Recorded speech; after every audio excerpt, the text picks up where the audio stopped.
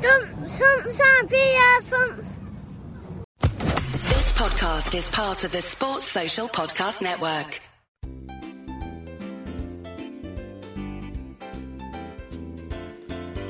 Stumps, umps and beer pumps.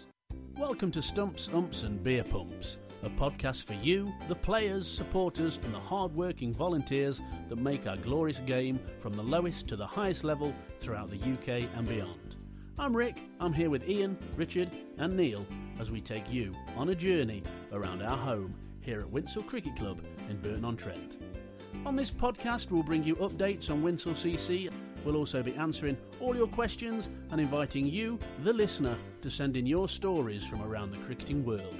We will of course have a special guest coming from their view from Cow Corner with their opinions, ideas and anecdotes. So let's get started and bring you up to date with the goings on at Winshill, the little club with the big personality. Stumps, umps and beer pumps. Hello listeners and welcome to another episode of Stumps, Umps and Beer Pumps. On this episode in Cow Corner we have coach, player and director of Clean Hit Cricket, Howard Dytham. We'll be hearing from Howard and Livo a little later on. But first, it is with deepest regret we have to say we have lost two legends of the game. Australian legend Rodney Marsh, aged 74, and arguably the best spinner cricket has ever produced, player and pundit, Australian Shane Warne, just 52. Rod Marsh played 96 tests and 92 ODIs for Australia between 1970 and 1984. Marsh took over 460 catches as wicketkeeper for Australia and scored nearly 5,000 runs with a top score of 132. Shane Warne was widely regarded as one of the greatest bowlers in cricket history, and in the year 2000 he was selected by a panel of cricket experts as one of 5 Wisden cricketers of the century. Playing 145 tests and 194 one-day internationals for Australia, Shane Warne took over 1,000 wickets between 1992 and 2007, when he retired from international cricket to become a well-loved and more respected pundit. His 708 test wickets came at an average of 25.4 and his 293 ODI wickets at an average of 25.7. Also a very useful lower-order batsman, has scored over 3,000 test runs. Here at Stumps, Umps and Beer Pumps we send our deepest sympathy to the family and friends at this time. They will be sorely missed. In other news, we at Winshill have our presentation evening coming up on Saturday the 18th of March at Burton Rugby Club. The evening's entertainment will be provided by our very own James Roebuck and his band Captain Full Strength. We will detail all our winners on our next edition. Training is going very well, it is in full swing and the new season is nearly upon us. Our first pre-season friendly is on April the 16th and both sides will be up against local rivals Burton. We also have our annual Cricket Force working party at Winshill on April the 9th and expect to see a good turnout. So get yourselves down the ground and many hands make light work. I'm sure there'll be a few ales supped along the way as well. So put it in your diaries and get yourselves down there. OK, that said, let's go over to Cow Corner and listen from Livo, Mars and our special guest, Howard Dytham. And joining me, Ian Livo, in Cow Corner today is my oppo, Rich Marser. Good day. And together with us is our special guest, Level 4 coach and owner of Clean Hit Cricket, Howard Dytham. Morning, Howard. Good morning. It's great to see you here today, Howard, as we've been trying to get this recorded together for a while. It's probably even more timely right now, though, as clubs all around the country start back at pre-season nets and training, but we'll come to that in a little while, together with some of your thoughts on the club cricket world, your coaching business, and the importance of club development programmes to counties such as where we are now in Derbyshire.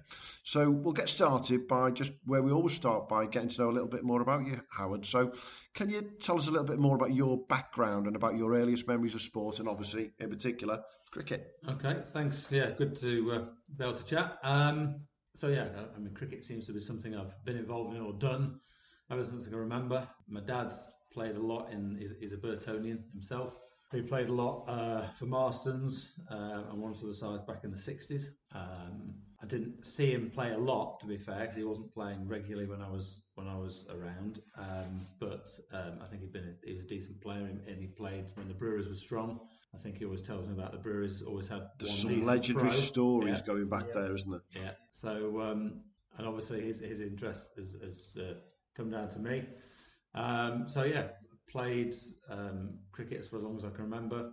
Barton was my first club, and then coaching wise, I started from a fairly early age, sort of late teens, early 20s. Started on coaching. Oh, there's an obvious question you've left me into there, isn't there? Was that because you weren't good enough to play? Well, obviously not. Well, it's the question you ask a referee in football, isn't it? Yeah, I don't know really. Just an interest really in coaching, and people talk about vocational type stuff. It seems to have worked out. Yeah. I'm certainly long in the tooth enough to have been in it a while now. But again, I play occasionally now. I'd miss it if I suddenly said I'm not playing at all. When I'm out there, I love it. I get as nervous now for a lower. So you're always down on game. that selection list as available. I'm always down as another if needed. Yeah. You don't have any sports, didn't you? Yeah. For a bit. Yeah. So you Long time. going in all the time. Yeah. Spending a lot of time. So he had that for probably 20 years or so. And then he sold it to Clive Jacobs, who's at Ross now. Clive had it for a small number of years, and then unfortunately it went by the wayside. But my dad had it till he retired. Yeah. So going back to when you started your coaching career effectively, you must have been one of those very unusual, very young gentlemen to have started that around that time. It's a good question. I guess I was. I didn't think of it like that. I mean, you go on I've been in coaching long enough to know not just the different levels, but probably 3 lots of different systems where what goes around comes around. Yeah, because we've got another one now again. So I think when I did my what is equivalent to level 1, I think it was called Coach Award. Then it became level 1. Then it went back to something else again. And the level 2 was called Senior Award back then. And then I did my advanced coaching course and then level 3. Which are the same thing basically, but I ended up doing both as in a transition. I would have been young, but I didn't at the time ever think that there's nobody else on the courses who was young. And I obviously did the coach award and the senior award were both in county, so in Derbyshire, they were, as they are now. Yeah. And the old advanced course was when it was only just the ECB then, but the TCCB as it was before. Wow, the Test and County Cricket Board. Yeah. Was just about to morph into the ECB, and the if you like, the national headquarters of what is now Loughborough was Lilleshall. Yes. Yeah, so I did my advanced course there. We went away for a week, and if you've ever been to Lilleshall, you drive. It's about 2 miles down the drive, and you don't come out for fresh air till the end of the week again. It's a bizarre place. And the old indoor school in there is I kid you not, it's really narrow. It's only 2 lanes wide, but it must be nearly 80 or 90 metres long. So there's 2 lots of lanes going end to end. Wow, it's incredible. But it's a bit soulless in there. So there's a sort of a classroom off one side of it where we did that. So you did the advanced course there, and that was the first time where I started having exposure. So there'd be some of the either current pros or ex-pros just starting on. They were usually fast tracked. So onto their coaching career. So that was different again, really, in terms of opening your eyes, because suddenly, as a non-first class player or ex-first class player, that's where I started learning really I had to work a bit harder than others. And I'm not saying that in any kind of negative sense, but generally, it's what made me a better coach, I think, because I had to suddenly thought, well, it's got him and him are definitely going to get through, so I'm going to have to do well here. So it was a good. Held me in good stead, really, that. And that was your level? That was the advanced course. And there's people like, on that, there was people like Desmond Haynes. Wow. Who's advanced with me. People like Simon Willis, who's just been working, he was head coach at Kent for a bit. Matt Walker is now head coach at Kent. Yeah. Carl Cricken is still a good friend of mine, obviously, he was at Derby. Yeah. People like that were on that course. And then my level 4 started that's a 2.5-year course. That started, I was really lucky to got on cohort 4, which was pretty early. So I got on 2003 to 5, my course was. And that was the course where I really first felt I belonged within that environment, because the way it's structured actually it didn't matter. Graham Hick was on that, Trevor Penny, Alan Butcher, etc. on my cohort.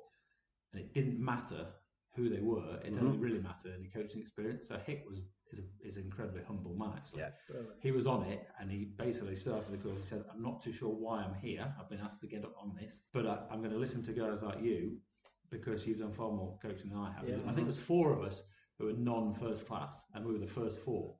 And that was cohort 4. But it was amazing, because you suddenly, they did a thing called Thought for the Day. Every morning on the course, you'd have a thought for the day, and somebody has to lead the discussion on it. And, it might be Graham Dilley who was on that, talking about how he didn't rate. Who was the coach before? Sorry, Duncan Fletcher was talking about. So Duncan Fletcher used to flick ideas all over the place when Bill was bowling coach. So it'd be him leading something, and the next minute it might be Barbara Daniels who was on that, and she'd obviously won the World Cup with the England women's side. To people like me and John Windows as the Academy Director of Durham, as people who played. They made you feel welcome. Brilliant, yeah. You didn't feel like, they were all talking to each other, and you didn't feel like... No, it wasn't like that. No, because you did the modules, even though it's 2.5 years, you'd go for a week or 4 days on a module, then you'd come back another 2 weeks later. And that was a bit of, some was at Loughborough, some was at Bisham Abbey, some was at Lilleshall, some was at Bradford School of Management. That is the order that made it so impressive, because the first 2 weeks, which were a week long, called Advanced Coaching Skills, were really management things, and they were done at Bradford School of Management. And therefore, you weren't starting with, say, batting module or bowling module, the advanced coaching skills. So those of us who done more coaching actually almost probably led on those things. Yeah. And that gave us a bit of kudos. Yeah, all the way through. Oh, that's great. Yeah. And then some of those don't complete, but that's the reality of it. Some got sacked halfway through in terms of, there might have been Middlesex. There's a lad called Jason Pooley, who was Middlesex's second team coach. Right. Got sacked halfway through, so didn't complete his level 4. Other people, completed or went to. Trevor Penny's obviously done a lot of coaching abroad. Yeah. I'm not sure. I think he finished a few years later because he'd gone to work in Australia, etc. But yeah, brilliant group of people. And 2.5 years with them on and off on a regular basis, you get to know them pretty well. And was that a full-time course effectively? I was still working at Derbyshire full time. But obviously they gave me the time off to go and do that. Yeah. They have to sponsor it both financially and otherwise. Right. And I think it was more expensive now, but those days I can't remember, it was a few thousand, so but obviously since then they've actually made it, it's a degree level. Yes. I think they linked it with University of Gloucester. When I did it, I'm glad I did it then in many ways, because it was literally cricket facing only. There was none of the necessary red tape to get through from an educational perspective with the uni. But now people can do it as that, and then they can even upgrade it to a master's, I think, if they do a dissertation at the end of it. So have you thought about taking your coaching further down the route of coach development as well then? Yeah, I've done a lot of coach ed, and I enjoy that as much as coaching actually. But as I've got older, I think I enjoy the softer side of that. I've tutored level 1s and 2s and a bit on the level 3. Somehow ends up becoming the right hand man of Gary Yates, who used to deliver the spin bowling module. Yeah. And so I was kind of his front man. I would set things up on that. And then more recently, I've been a mentor on level 3 and 4, which is different again, because it's working with just 2 or 3 people. But some of my role now with Staffordshire, for example, is Chris Mills uses me as much to develop the other coaches as he does for my delivery, really. Brilliant. I like that, really. Stumps, umps, and beer pumps. So going back all the way to the beginning again, you started at Barton. Why was it Barton being a Burtonian? It's a really good question. So I played there for the Old Broxfordians team against, I think, Bernard Nightingale's level. I think he was Uttoxeter man, actually. Yeah. The game used to be at Barton all the time. And when I first, probably remember, there wasn't really any junior club cricket.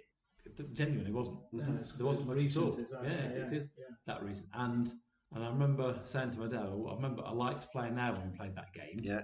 And at the time, I had to get permission. And this was 1989, 90. So people were only allowed to play for Barton who lived in the village at that point still. And I had to write and ask if I could join. And they discussed it as a committee and let me join. Yeah, so Barton were the Staffordshire equivalent of Yorkshire County Cricket. It seems to be, yeah. It's bizarre. Bizarre. Unbelievable. It is. I mean, because now that very sadly the team has gone all together now. It's obviously Dunstable have taken them over, but it's a big village and it should be a strong sporting village. Yeah. Well, it's a good club as well, Holland Sports Club with all the other facilities, the rugby and the tennis and the social side. You'd hope that they could have carried cricket on. It's a real shame. No senior football there now, I don't think either. It's a real shame. Yeah, so that's how it started. And then the guys who I played with there are still good. So Steve Broderick was there then. Steve Scrimshaw was there then. Ian Mitchell doesn't play now. Nick Campion was there at Campion a couple of years ago. Ian Graves, Andy Cropper were playing then. And the guys have. What level did you get to with Barton then? Playing wise, well, that was just the Burton. That was the Burton District Premier League then. So it's Premier League then in Burton District, which would be the equivalent in the DCCL now. What do you reckon? I've asked myself that, and Rachel was involved then in the Burton League. in the mid-90s, when the Burton League was at its strongest. When the brewery teams were all in. Yeah, Right. still. And Orioles were really good for 2 or 3 years, really good. And Rolston was sort of second. They were the first and second each year. I would have said, I don't know what you think, between Div 1-ish or Div 2? I'd say, no, definitely Div 2. Okay. At least probably above that. The standard was great. Some of the players you got back in them days, Keith Lovitz of this world and all that sort of thing. Yeah. You know, they were definitely up there. And then it just diminished the Burton League as people started to leave. Well, again, that was on the back of ECB, actually. And not deliberately, but because the Premier League structures, your town leagues everywhere just started to fall apart because people joined the pyramid. I mean, Barton would have gone at the same time as Wintsill, and there was the last big chunk to go together. But Orioles went to that point. Rolston had already gone. Dunstall had gone before, quite a bit before, etc. So it was for a few years in that time. Not the latter years of it. The latter years of it was poor, wasn't it? It was poor. Yeah. I mean, at one time, if you got through to the Brewery Cup final, you'd done really well. Yeah. You know, to play in a Brewery Cup final was a pinnacle. As it went on, it diminished, and you know, different players were getting into it. Probably would never have had a sniff before. I'm not going to name any names, but you know, it's absolutely true. So when you look back at that time, then what would be your fondest memories of those early days with that strength of cricket around? Yeah, I think it was just that it became a bit of a bug, really. It was somebody who hadn't, again, because at sort of 18, 19, you're playing club cricket for the first time. And first season, I might have played 10 games or whatever, because, you know, as a late teenager or 20, you know, go on holiday a bit, whatever. And in a year or so, is that also because you're outside the village? Absolutely, yeah. Too far to travel. I can imagine those selection committee meetings. But then within a year, I was thinking, right, you know, you're just inking 22 games, and you were proud about your commitment as well as your performance. Right, I'm in for every week because you felt part of something, and that's what sport's about, isn't it? Really? Absolutely. Let me ask you a question based on what you just said there, and it's a bugbear of mine. It's a bugbear of, I'm sure, club all around Derbyshire. Do you have a bit of an issue now looking around the players around the league now who can't commit to 18, 20, 22 games? Because, you know, we're all of a similar sort of age, and we remember that... That's a leading question. It is a leading question, but we remember then it was Saturday, Sunday back in the day in the 80s. Absolutely. Does it become a bit of an issue? Yeah, my natural me, of course it irks me still, but you have to flex to run clubs these days, and I'd prefer to have consistency and availability that doesn't change, even if it's sporadic, rather than people who chop and change like Yes, that's most definitely. More difficult to manage. Yeah. How much of an impact do you think, though, Howard, it's had from the likes of the football and the rugby season over the past 10 years? Because they just don't know when to end effectively, do they? Correct. There's many. I mean, cricket's probably been comparatively a bit too generous with its spirit, I think. A lot of other sports, you're right, have become all year round. You could very easily, back when I played, you could play winter sport, have 2 weeks off, start the next cricket season, 2 weeks, and you start again. It was simple. That clearly doesn't happen anymore. But I think it's a bit of that. I think today's society makes it really challenging for people to commit long. That's not as important in people's minds. For whatever reason, I think people like to be able to pick and choose things more flexibly. Stumps, umps, and beer pumps. So how long were you at Barton for then? I think I had about 7 or 8 seasons there first time round. Right. I went to play at Lullington. Okay. For 5-6 years. And that was initially just to test myself. They were in the Derby League already by then. And then towards the end of that time at Lullington, I was getting really busy. I was heavily involved at Derbyshire by then, and I was heading up the cricket board and stuff, so I wasn't playing as much. I went back to Barton for a few years. Probably played with one of my favourite sides at that point.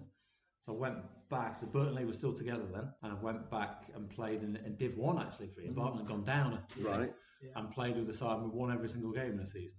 And it wasn't just about that, but it was a year where everyone played every game in our side. And it was pretty much exactly those kind of things of, you know, mates together on and off the pitch. It was a great year. Went back up, finished, Barton carried on till the Burton League packed up, and obviously came into the Derby League. I think Barton got put in Div 2. Div 2 was North and South that first year or so, wasn't it? Right.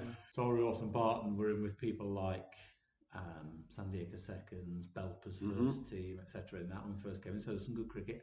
Yeah, and then I only joined Ticknell here, really on Molly joined as a as a youngster. So I wasn't really involved to start with. Molly came across from Barton to play here because we'd moved house and started nearer this way. She was here from probably 11. She's 20 now. So, and then I was just sort of picked up, done a bit more coaching here. Yeah, and it'd be that classic story. Parent comes along. The difference is you've got a few qualifications compared to most parents. Club committee, club chairman, someone taps you on the shoulder and says, "Can you?" Yeah. And the answer, of course, is always yes, yes. Yeah. Yeah. And it makes a big difference then. Stumps, umps, and beer pumps. So you volunteered, I think is the best way to describe it, when you with Molly being here at Ticknell. And what's the progression been here for you then at Ticknell Cricket Club?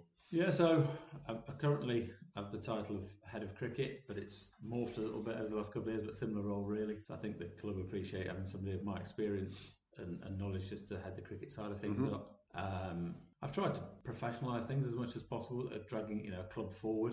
Yeah, and I'm sure that's happening in a lot of clubs that are moving forward. For a long time, as Aidan and John probably did everything themselves. The great thing about those two guys is no ego whatsoever. They've just done it for years and years, but now they've got lots of good people around them. So moving things forward. But overall, responsibility for the cricket direction. Last year it became a bit of a challenge because with a couple of people dropping out of volunteer roles, I ended up being in charge of things like bar rotas and all sorts of like a general manager role. So I had to tweak a little bit this year, but we've brought, as I said earlier, Sally Perks in to do the ops manager role. So Stumps, umps, and beer pumps. And how important do you think it is in the club cricket world generally that I like the word professionalisation comes into the norm, shall we say? Yeah, it's a balance, isn't it? You've got to. I don't have any qualms using the word professional because I'm talking about in its true sense. And I think it's the balance between respecting your history, maintaining or developing the right culture, whichever you want to do, but dragging things forward and it's putting all those things in the melting pot. I mean, if you look at, say, ECB speak, for want of a better word, it's often when you look around things like their grant aid funding, gives you a good steer on what they're currently thinking like. Warm and welcoming environments, women and girls cricket, whatever. Of course, they're buzzwords for them because they're very important, but they're also linked to their funding. So it's getting those things in the melting pot, looking at what your true identity is as a club anyway, where you want to get to, put all those things into the thing, and then saying, right, what comes out of that, but not only what, but when. So what do we need to do next? What can come in 2 years' time, and so on. So I constantly have chats here with Kev Holgate, who's our safeguarding officer, who leads on Club Mark as well. And Kev's a great guy, but he gets a little bit edgy once every 3 years when Club Mark comes up. Understandable. And I keep saying, Kev, it shouldn't be once every 3 years you and I sit down to go to it. It should just naturally fall out of the evidence we've already created with what we're doing. And he gets that, but you have to almost be around the place a lot to live and breathe it, don't you? Yeah. So, someone like Aidan will be on the board with everything absolutely because he's here all the time. So it's managing. Nobody ever has enough volunteers. So it doesn't matter how big a club you are. Absolutely. Denver's a massive club. They'll probably still argue they wanted more people. You never have enough, and the more you have, the more there are to manage. So your work's never finished, never done. There's a great phrase that Jenny Moore used from Staffs Cricket when we interviewed her, which said, "Volunteers don't grow on trees." Yeah. And you do have to grab them when you can, but you've also got to make sure they're the right ones and that they're, as you say, to respect the history and do all the right things. Yeah. Well, I think that is a really interesting point based back to what we were talking about earlier in the fact that it is different to the 1980s when you could have half a dozen people run something, but there wasn't the onus on the organisation. Let's be brutal about this. There wasn't the onus on safeguarding back in the 80s as there is now, and pure organisation of cricket clubs. And we've seen it at Winshill. We've reorganised quite a lot in the last 5 or 6 years. It's made a substantial difference to the club in the way we're organised. But then you always want that extra 1 or 2 volunteers just to jump in particular. Yeah. I think we've found, and I'm sure you can tell us more about this, when it comes to junior developers in particular, it's the junior coaches that you need to come through, isn't it? I think you've been quite lucky at Ticknell over the years, but at the same time, you've had your challenges. Yeah, I mean, we're probably aren't as lucky at the moment in terms of our more proficient technical coaches and high-level coaches have stopped doing so much. And Paul Borrington obviously is here, but he's now he teaches in a school up between Leeds and Bradford. Right. So he's not around really, and one or two other people have, Joss Morgan used to do a bit of that. He's in London now and so on. So I'm not saying we're overly reliant on the parent helpers, but certainly as much as we ever have been in the last few years, it's about the fine line between getting enough solid coaching input and decent volunteer managers and so on. And of course, as soon as in club world, you can't have a situation where, well, a parent says, I'll happily manage a team, and you say, well, I don't really want to manage the team your son or daughter's in, because that's not going to happen in club Absolutely. world. You can do it at the county level if they're going to do it, but by definition, then they might do a couple of years, and then my son's moves on to his own business. So you've got all that challenge and managing big, but that's a great little point you've made there. I find it really funny because I watch so many parents manage teams with their children in it, and halfway through the season they'll say to somebody, "They never listen to me." And guess what? That's why we want you to manage another set within the group, because actually they, for whatever reason, they will listen to the coach far more than they will listen to their manager, who's their parent. And it's just a different sort of human nature. Absolutely, it is. It is. Stumps, umps, and beer pumps. Super over. Right, so Howard, let's get to this super over for you then. So tell us, what's your favourite ground? Would have to be Sidmouth Cricket Club, I think, in Devon. Oh, that sounds picturesque. Right by the sea, thatched pavilion. Good, cool. What about your favourite batsman? Favourite batsman of all time, probably Robin Smith. What about your favourite bowler? That's got to be Jimmy, surely. What about your favourite tipple? A good pint of real ale, yeah. What is your favourite cricket tea item of choice? I don't know, really. I think it's just the variety, isn't it, of the tea, really. Just a good, varied cricket tea. And then, most importantly, your sporting hero, cricket or otherwise? I might go back to Robin Smith on that one, even.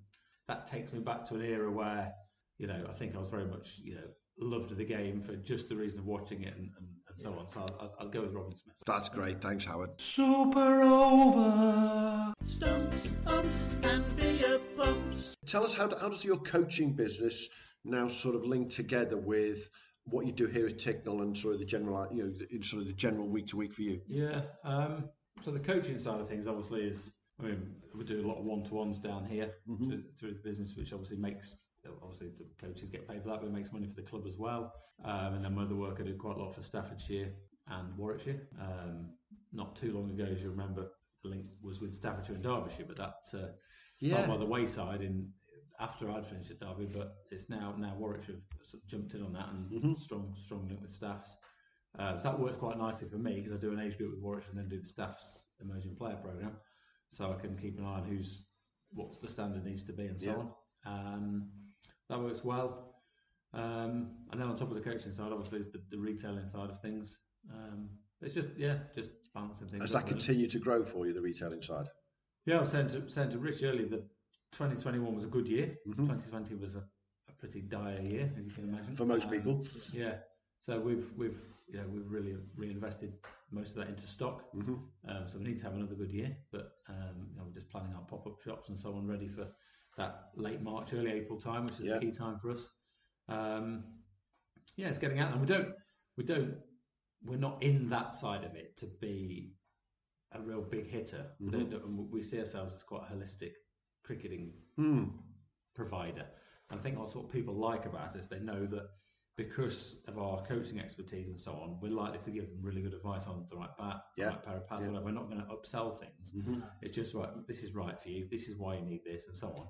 And I think people appreciate that, really. It's a personal touch that way, then, isn't it? They buy into the whole clean hit cricket philosophy of, we want to sell your product, of course we do, but actually we want to coach you. We want to make you better cricketers at all levels. What sort of age groups are you looking after at the moment in terms of coaching-wise? From what age to what age? Well, one-to-ones, all sorts of people come.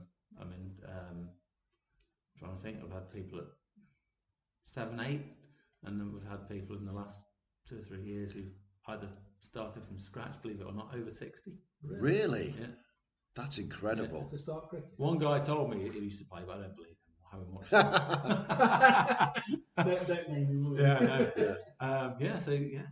And then people travel quite a way. We get, and again, it's not just me obviously coaching. I use David Barr a lot. He does the Derbyshire 16s. Molly does quite a lot.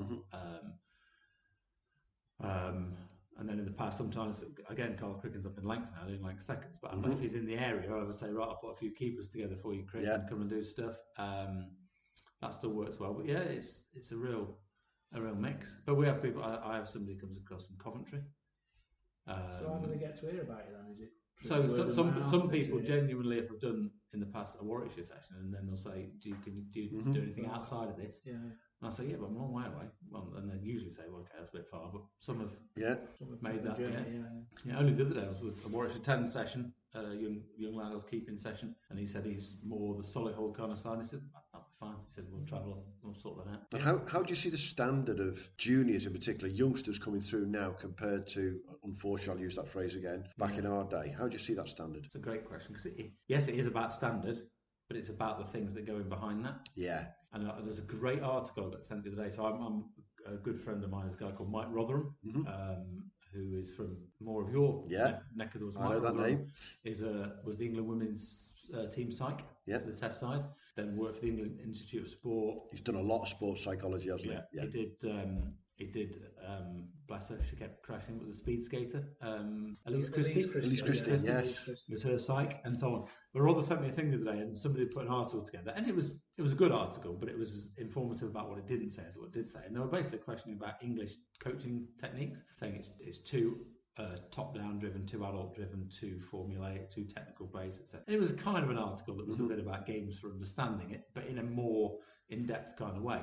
And it was absolutely fine, and I had no issue with that. And it was sort of going back to saying, well, in the subcontinent, they learn to play against older kids, and they play on pitches that are just mud patches, and they learn different formats and how to. And I get that, because I grew up where you played on a paddock at school, and you had just a bat, and it was still a cricket ball. Somebody charging it, you was 3 years older than you, and you found a way. And I would never ever say that was anything other than good news for me, but we're not allowed to do that now. So it doesn't matter whether you agree with the philosophy for health and safety and all that, we can't go and do that. So, and that isn't said in the article, of course. So you want that. I think a combination of youngsters today find mastering things harder because of lack of focus. They don't concentrate for as long, without a doubt. So then you're constantly trying to reinvent ways of them learning to keep them engaged.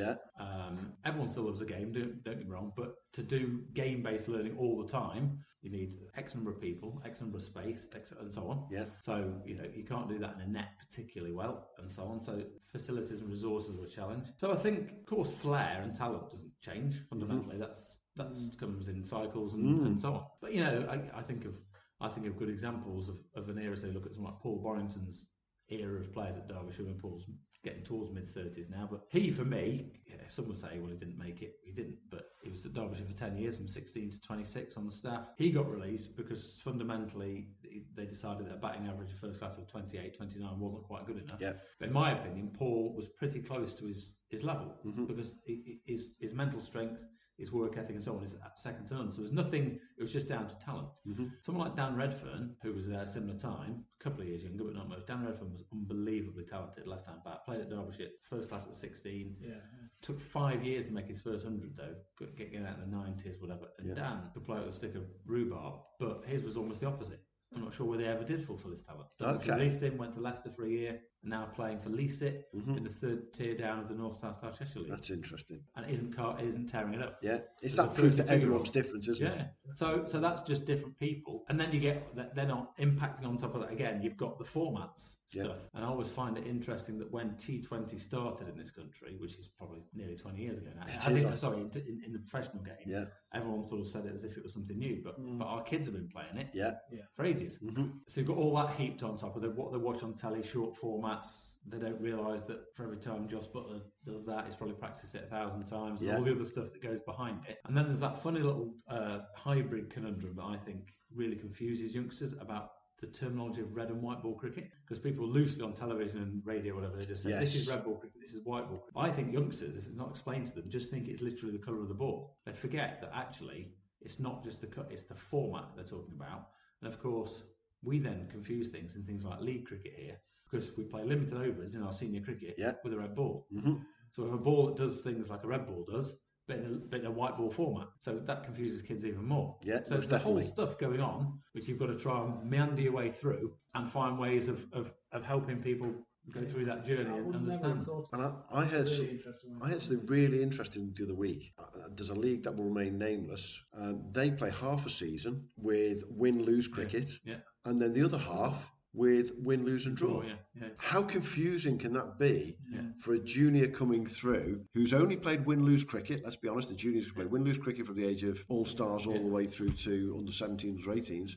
Then they go into the league, they carry on playing win-lose and then get told, second half of the season you can have a draw. Different format altogether. Totally different. What's your view then, Al? on win-lose against, win-lose draw? Because obviously Derby League changed their... I like win-lose, but only because, despite that, there's a very small percentage of people who are purists, and my dad would probably be in this camp still, who say they need to learn this if they're going to play multi-day cricket, but about 1% are going to play, if that, multi-day cricket. Yeah. Fundamentally, they're all going to learn to play limb service cricket, clubs or whatever, so you might as well just play win-lose.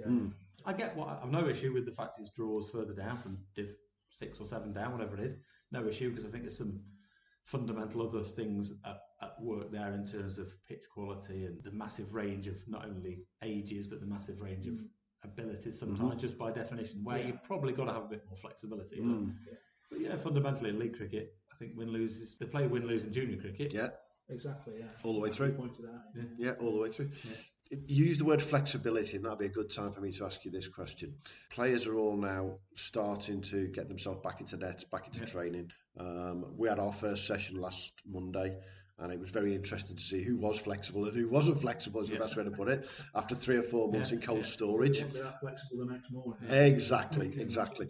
So what would your top tips be for players, club cricket players, obviously, who are now at that stage where they're starting to get going?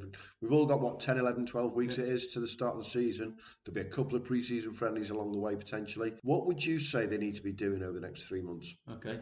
It's another great question. You've got these questions, isn't it? I think your first thing is, because otherwise you'll always have some challenges with players with different motivations, is people knowing what your club direction and your club ethos is for those training sessions.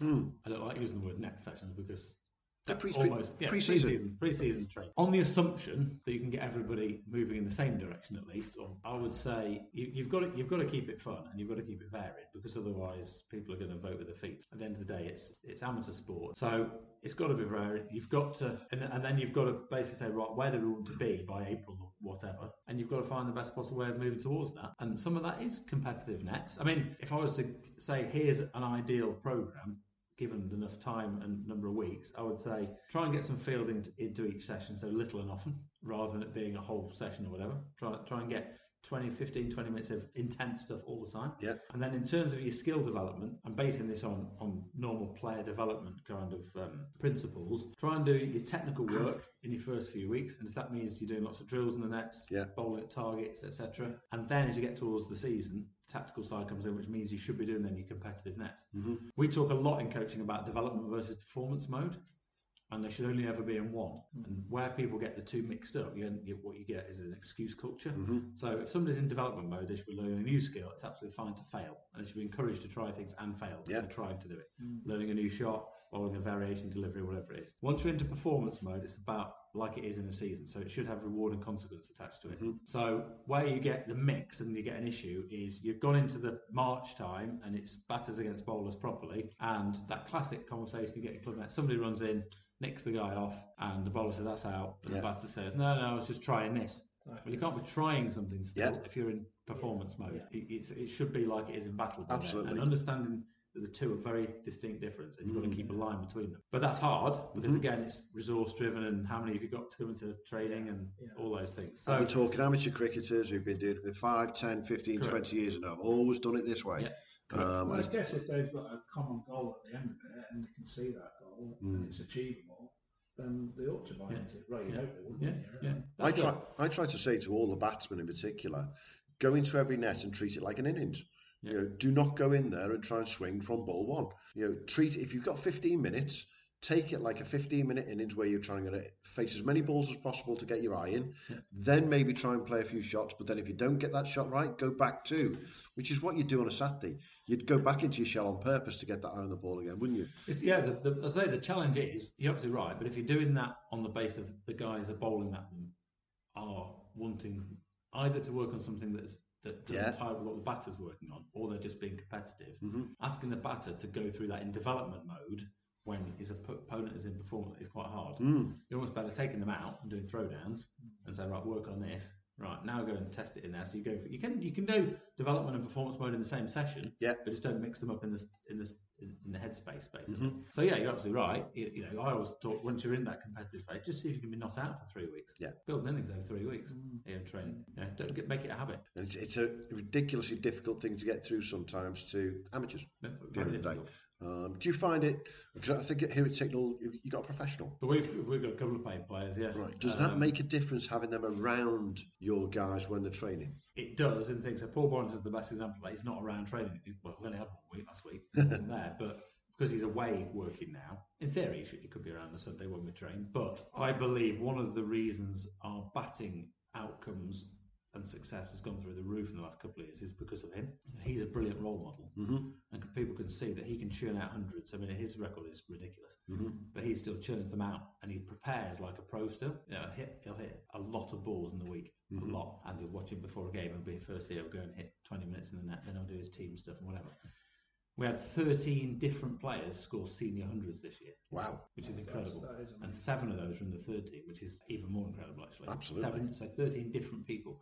But I think that's because of him. And they just think, hang on a minute. Set the standards. They see it, I suppose, see what he's doing, and they can aspire to that. Because if Boz is in the Premier League game 50 overs, if he is, after 30 overs, if Boz is 30 not out, he will not be panicking the slightest. He'll finish 120 not. Every time. Because he can just take people down the last part. He's not a big guy. He doesn't smack out the part often, but he can just destroy people because he's done all his hard work first 30 overs. Yeah. He won't worry in the slightest. So go on then, give us 3 words, 3 top tips for those pre-season training sessions. 3 words for everyone. Okay, so enjoyment. Yeah. Variety. Yeah. Purpose. Sounds good to me. We're coming towards the end of our little chat, obviously, Howard. So, but we did give you one pre-task to get ready for in particular. So, we are going to start publishing these, I think, soon. Because it'll be a good crack to put out there on the internet. Stumps, umps, and beer pumps. You've been invited to enter a team into our little competition, the Stumps, Umps and Beer Pumps 6-a-side comp. If you had to put your 6-a-side team together, your perfect side, who would your 6 players be? You must have 2 batters, you must have 2 bowlers, an all-rounder and a wicketkeeper. Could be anyone from club cricket all the way through to international. You can choose yourself if you want to. Everyone has their own reasons. So let's start you off with your first couple of batters. Okay, so obviously I want to do well in this thing. So predominantly they've been good players. So my 2 batters are Robin Smith, who was mentioned earlier, and Graham Thorpe. Ooh. So I've got right and left hand combo. Yeah. I've got Graham Thorpe, who's a brilliant player of spin. Yeah. Played off the back foot a lot. Could play square of the wicket, knocked it around. Kept the scoreboard ticking all the time. Won that series in Sri Lanka and almost on his own with Nasser against Murali that time in 2000, I think it was. Something like that. Incredible player of spin, hard to get out, sold his wicket dealer. Then Robin Smith counter-attack against pace. So good combo there, right-left combo. Like that, definitely. Got to ask before I go any further, are you in this team or are you just coaching? No, I'm just watching. That's all right. Okay. Your 2 bowlers. My 2 bowlers. So Jimmy gets in as a seamer and the incomparable Shane Warne has to play. All-rounder. Both of them. Just the way, the 81 series, the way the man changed cricket in this country on his own. Have you? I don't think we've ever seen anyone even close yet, have we, really? No. Yeah, we might, 1 or 2 think they're getting close, but not a chance in a million years. Yeah. And I love the last one, the wicket keeper. So this one I've gone more locally, but I've gone for Harvey Hossain, who's obviously just retired early from Derbyshire. Yeah. So when I was academy director at Derby, he was almost, not because he was quite a similar personality type to me, he was almost like the perfect student. So Harvey got, he was a delight to work with. In terms of he got everything out of every session. He was quite demanding, but in a very polite manner. The best way of describing what Harvey was like, I'd get home having done 12, 14 hours at Derby, which was regular. Then I'd get home from an academy session and it'd be 11:15. The phone would go, and this little squeaky voice, because he was a late developer physically. Harvey was, and the little squeaky voice would come on the phone. Howard, it's Harvey, and and then proceed. Clearly have a list written down in front of him. I could just tell from the session. There was no, just things to ask me. Wow. And there was no airs and graces with him. There was no Howard, how are you, or anything else. It was just a few things, and he'd tick them up. As soon as he'd finished, he'd go, thanks very much, and put the phone down. Brilliant. Yeah, brilliant. He was brilliant. So he challenged me a lot because he wanted absolutely the best out of everything. He was on the England development programme at the time, so it's great to liaise with the England guys around him, and he was just the perfect student. And it's so sad that he's retired age 25. He'll make it. Yeah, outstanding. Obviously, make that record, didn't he? He broke Bob Taylor's record on his debut as a 17-year-old against Surrey. Was it 11 catches in the game? Something like that at the Oval. But he's a very bright lad. He'll make I think he's going to do his sort of financial management exam. Okay. I think he'll make it. He'll be good at that. Will he come back to amateur cricket? I think he's starting for Swarkston still, but how much he'll play, I'm not sure. Okay. But he was a funny one because I'm always big on people's when they develop as cricketers. Harvey was not only physically a late developer, he was a late into cricket. He played county under 13s, but that was also his first year of playing cricket. That's incredible. He was a tennis player, and hence brilliant hand-eye coordination, great movement, and so on. So often you find with people like that, they often, in his case, he hasn't for other reasons, but they keep their motivation longer. Tom Wood's a good example here. Obviously, he's not Derbyshire staff now. Woody was quite a late developer in the county system. Really only became quite good at 17s and above, and obviously is still playing now at 27. Whereas most of the people who played with, they might be playing club cricket, some of them, but some of them not at all. So. And it's fascinating because you could literally, you can count the runs a bloody good wicketkeeper saves in local cricket in particular. We see some absolute shockers. I'm going to say from Div 2 downwards, to be frank. But then you see some who are just absolutely outstanding, make all the difference, don't they? So it's fabulous. Hey, it's been great to chat today. Thanks for your time. Thank you very much. Thanks, Alan. Thanks, Rich, and we'll see you soon. Yeah, thanks. Stumps, umps, and beer pumps. Yes, thank you for that, Liv O'Mars, and a special thanks once again to Howard Dytham. A good few tips for the pre-season training and a good insight into coaching. Thanks very much. Don't forget the Workforce Day, and also don't forget to book your batting time slots with Livo for the indoor nets. See you all suited and booted on the 18th of March for a great night of trophies and dancing. Join us again next time. Cheers for now. So that's all we've got time for this edition of Stumps, Umps and Beer Pumps. Thank you to our special guest today. If you know someone at your club that wishes to come and have a chat with us and talk about your club, then please email us on stumpsumpsandbeerpumps@gmail.com. Also, please like and subscribe, and also you can follow us on Twitter. If you've got any questions, any stories or any funny anecdotes, then please again email us on stumpsumpsandbeerpumps@gmail.com. We hope you've enjoyed our tour around club cricket life, so please join us again for more of the same. Thank you very much for listening. This is Stumps, Umps and Beer Pumps. So until next time, there's your one for the over. Stumps, umps and beer pumps. Sports Social Podcast Network. Stumps, umps and beer pumps.